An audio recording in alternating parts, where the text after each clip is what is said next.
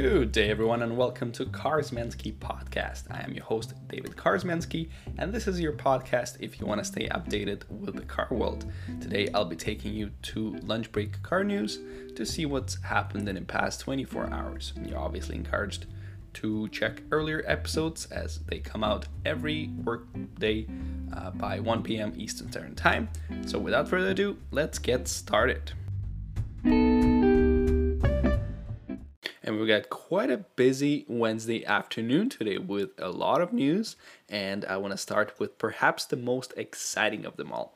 Someone told Forbes, an insider close to Honda, that the new Honda S2000 is coming in 2024. Now, of course, we've heard from Honda officials in 2017 and 18 saying that, first of all, the model will not make sense because Honda will not be able to make money on it. Perhaps it will be expensive enough not to be competitive with other models out there, but that was in 2017. And then in 2018, Honda executives said that it's not time yet, so perhaps it's time to reconsider. The insider is saying that Honda is considering the model and almost gave it green light. So nothing has been officially approved, and even the insider is mentioning that the model is not yet even close to production. But there are some details. The car has a goal of being under 3,000 pounds, around 1,300 kilograms, to kind of mimic the earlier version that had only 2,700 pounds. And the car is supposed to have the Civic Type R engine, the Turbo 4 insanely good engine that's proven successful. However, for the S2000 Roadster, they would need to develop the rear-wheel drive architecture for it. If it is true, and in 2024 we will get it, it will be quite pricey and will come into the segment of the market that's not particularly popular. It is not luxurious enough to compete with the likes of Mercedes SL or even SLK or even Z4. But the way they want to position it, a true enthusiast car with great performance and a low weight. So perhaps in 2024 we might see some sort of electrification to that turbocharged four-cylinder from the Type R. But again, nothing is confirmed, and it's very likely that the model will not even make it. I'm personally looking forward to see if it does arrive. I would be a big fan of it if it does. But again, just have to wait and see. And speaking of another exciting small model out there, Mini has teased an electric version of the Cooper John Cooper Works. The Cooper JCW looks to get an electric version. It looks pretty exciting with the JCW styling and a little bit of a mishmash with the Mini SE electric. We first seen a glimpse of this model on November 2nd when BMW teased its iNext SUV, and in there it featured a clip of car designers being hush-hush about the new JCW electric, and now it's getting an official prototype.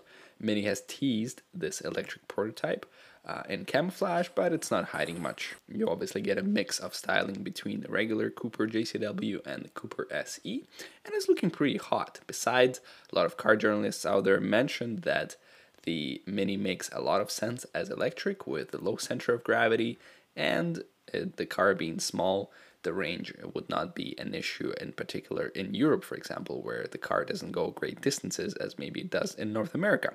The regular Mini Cooper JCW has up to 300 horsepower, which is more than enough for such a small car with little weight. The electric version has 184 horsepower, but once again, in an electric Mini, it's all about the handling and how the car feels. And if they're able to mix the SE and JCW, the car will be great. I personally like Minis. They, even though they're inexpensive and they're low budget cars, however, they are handling extremely well.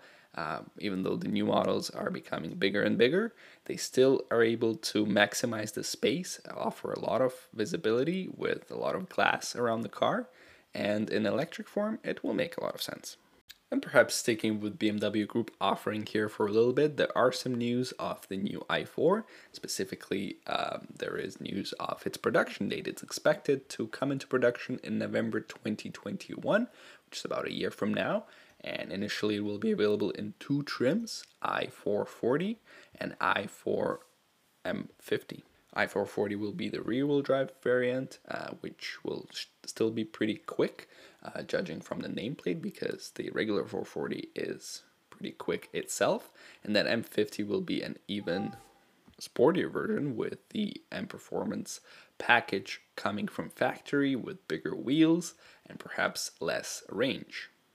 There are also rumors of a cheaper model being available, perhaps being called i420 or i430, judging from the BMW way of classifying vehicles, and that will probably come later. BMW is looking to take the more expensive model in the market first to show what's possible, and then for those who are very excited for it but would like a less of a price, they will be able to afford either i420 or i430. i4 is definitely an important car for BMW, as they're looking to fight the competition in the Mercedes EQE and even the existing competition of Tesla Model 3. It's definitely will be competing with its own offerings, such as the 3 sedan and the 4 coupe. So we will see how it plays out for BMW. And let's chat about German competition a little bit. Yesterday I mentioned the luxury sedan DS9 coming from French automaker PSA. Now there is some news about its another vehicle, the DS4, which will be a premium C-segment hatchback competing with the likes of Mercedes-Benz E-Class and Audi A3. As the case with a lot of DSs, it will have some premium styling, great interior proportions, and both regular naturally aspirated or turbo engines plus the plug-in hybrid powertrains. The focus in that car is on the premium design, the overall premium feel of the vehicle, and perhaps some dynamics as well. The car is expected to have between 200 and 300 horsepower and will be revealed in early 2021, perhaps with production starting later in 2021. All I can say is the more competition, the better. DS itself looks like a very stylish brand, perhaps not as familiar in North America, being French and developing its cars for the European market. But again, the more, the better. And now let's switch the gear a little bit into the supercars. The first one I would like to talk about is the new Pininfarina that was promised to be delivered this year but has not completed it yet. Obviously this year has been a little bit of a write-off. And now Pininfarina Battista is planning to come out next year. They reported that they just completed their high-speed testing and everything's looking good for the car to indeed arrive next year. As a reminder, Pininfarina Battista is fully electric. It's an electric supercar, or perhaps you can even call it hypercar, with a price tag of around $3 million. The car is coming to pretty much all over the world, but only 150 examples will be produced. That's because the development is pretty expensive and it's pretty tough to make this car, with it having 4 electric motors making around 1800 horsepower. And Pininfarina says that it can reach 0 to 100 kilometers per hour, or 0 to 62 miles per hour in less than 2 seconds, and a top speed of 218 miles an hour, which is 350 kilometers per hour, with a range of 311 miles. So pretty decent range for such a performance-oriented car. And looks like the design is finalized, the details are finalized. Now it's just a matter of a few tests here and there. The car will come out next year, and if you ever spot one in wild, consider yourself lucky, because it is quite a rare car out there. But perhaps if you can't wait for that long, or if you want screaming gas power in your car, there is a launch edition of the new 2021 Audi R8 that comes in rear-wheel drive. So of course the car is not new, but for the US it's pretty new to have the rear-wheel drive Audi R8, which comes in the launch edition called Panther Black, which is the color that the car will be getting. It's called the Panther Edition, limited to only 30 examples, and all of them will be coupes, so no roadster.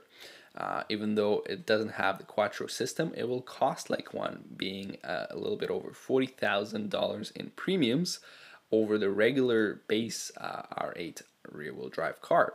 At 183,000, you can get the Quattro model, but this model comes pretty loaded with a lot of features that are extras, but in this edition will be standard, like the premium sound system, uh, interesting exclusive red accents on the interior and exterior pieces, sport exhaust, and all of the other things. So the car is pretty capable and a good way to experience Audi, or even get a taste of the Lamborghini Huracan, which is what this car is technically underneath. So if you have that $180,000, this is a car to get. It's exciting and looking good too. But if you're more into performance SUVs instead of supercars, there is a facelifted F-Pace SVR out there, featuring the same V8 motor, but producing just a little bit more torque. So it still has 550 horsepower, but it now has 516 pound-feet of torque, which improves its 0 to 60 miles per hour speed and acceleration. The time it takes to do it is only 3.8 seconds, and the top speed is a little bit higher, 178 miles per hour. So you get extra 2 miles per hour in a facelifted model. But of course, you get a better design with the facelift, a little bit improved on the exterior, and we're pretty well improved on the interior, with the main feature being the new 11-inch infotainment display. Jaguar is not disclosing its price for the updated SVR model, but the current one goes for around 80,000, so expect maybe a couple thousand premium, so around 82, 83,000 before all the options that of course you will need in a car like this. If you're paying that much for this car, might as well get nice options that go with it. And speaking of interesting options in SUVs, or not, well, Rolls-Royce is getting a pretty interesting option out there. It's getting into portable lawn chair business. The lawn chair they've designed costs, of course, Rolls-Royce money, $8,700. Comes with a nice cover for transportation and folds into a umbrella-looking stick, I guess. But then when it's in full form, they say it's the best seat for you out there in the wild. They call it the Rolls-Royce Pursuit seat. It's of course customizable. The leather portion on top can be fully customized to have any shade you want, and even can match your Rolls-Royce on an inside. Features obviously the Rolls-Royce emblem on it, and has everything Rolls-Royce. So they say it's the best quality materials available, with much of the body being aluminum. But there's also carbon fiber, obviously, for weight saving, because you don't want to be carrying that chair for too long of a time. Rolls-Royce, it says it's the best seat out there for you to fly a drone, perhaps, or paint a landscape, or pause to take a view, which is obviously what Rolls-Royce owners do quite a bit. And with the price, of course, of a Rolls-Royce, $8,700, it looks like a nice addition to your Cullinan or Ghost. Perhaps with that last bit, I call it enough for the model updates, and let's get a little bit into the business and tech news. The first one I want to focus on is the new modular architecture developed by Hyundai that will come to its 23 distinct all-electric vehicles. So it's pretty significant for Hyundai. It's an architecture called the eGMP and can be reconfigured to suit subcompact, compact, and mid-size cars and SUVs. So pretty significant segment that Hyundai is very present in. The first vehicle that this platform will appear on is the 2022 Hyundai Ioniq 5. Ioniq obviously being the electric brand that Hyundai created. And the same architecture will show up under Kia and Genesis electric cars, of course.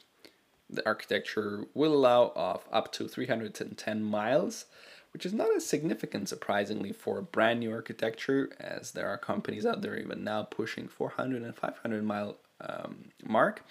And this 310 mile in about 5 years probably won't be enough. So hopefully Hyundai has another architecture out there in the works for the upscale models that will allow it for a little bit of more range. But again, the impressive part is the flexibility of this architecture.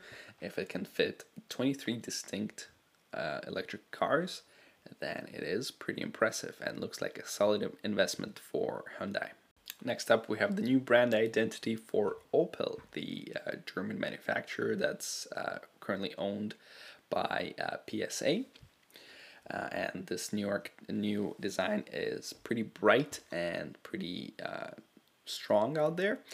The new logo is in line with what the current manufacturers are doing, perhaps what you've seen with BMW, the logo being a bit skinnier and having less details. So this one, while featuring bright yellow color, has a pretty simple black logo, which is a simplified version of the current Opel logo with Opel writing on the bottom. The brand is saying that they're confident, young-minded, and inclusive, and cool at the same time. They're bold, they are pure, and they're modern German. So looks like with that logo, Opel will be focusing more on electric vehicles and attracting younger customers as well, which is something that it's been doing pretty successfully up until now. And sticking with electric cars out here, there was a question asked to Elon Musk whether Tesla will be interested in buying another legacy car maker like Volkswagen or Toyota or any other out there, to which Musk said that he would be open to it, but in a friendly way, not a hostile takeover, just perhaps a merger. Personally, I think it doesn't really make sense for Tesla to acquire a legacy automaker. They are the ones that have broken the barriers in the car industry, introduced a fairly modern way of buying cars, or having other options as well, and buying a legacy car maker that is proven successful but is slowly dwindling down in terms of their sales, why Tesla is actually going up significantly, is a questionable move. And another aspect of it is the available cash that Tesla has, which is, according to reports, is not much and definitely not enough to acquire such an automaker. So with this sense, a merger would make sense, but in the future, I don't see it happening in anytime soon. And if the business talk is a little bit boring for you, perhaps let's spice it up with a little bit of F1 news. Yesterday we've talked about the new addition to Haas team, Nikita Mazepin, and another news of Lewis Hamilton getting the coronavirus disease and not being able to participate in this weekend's race.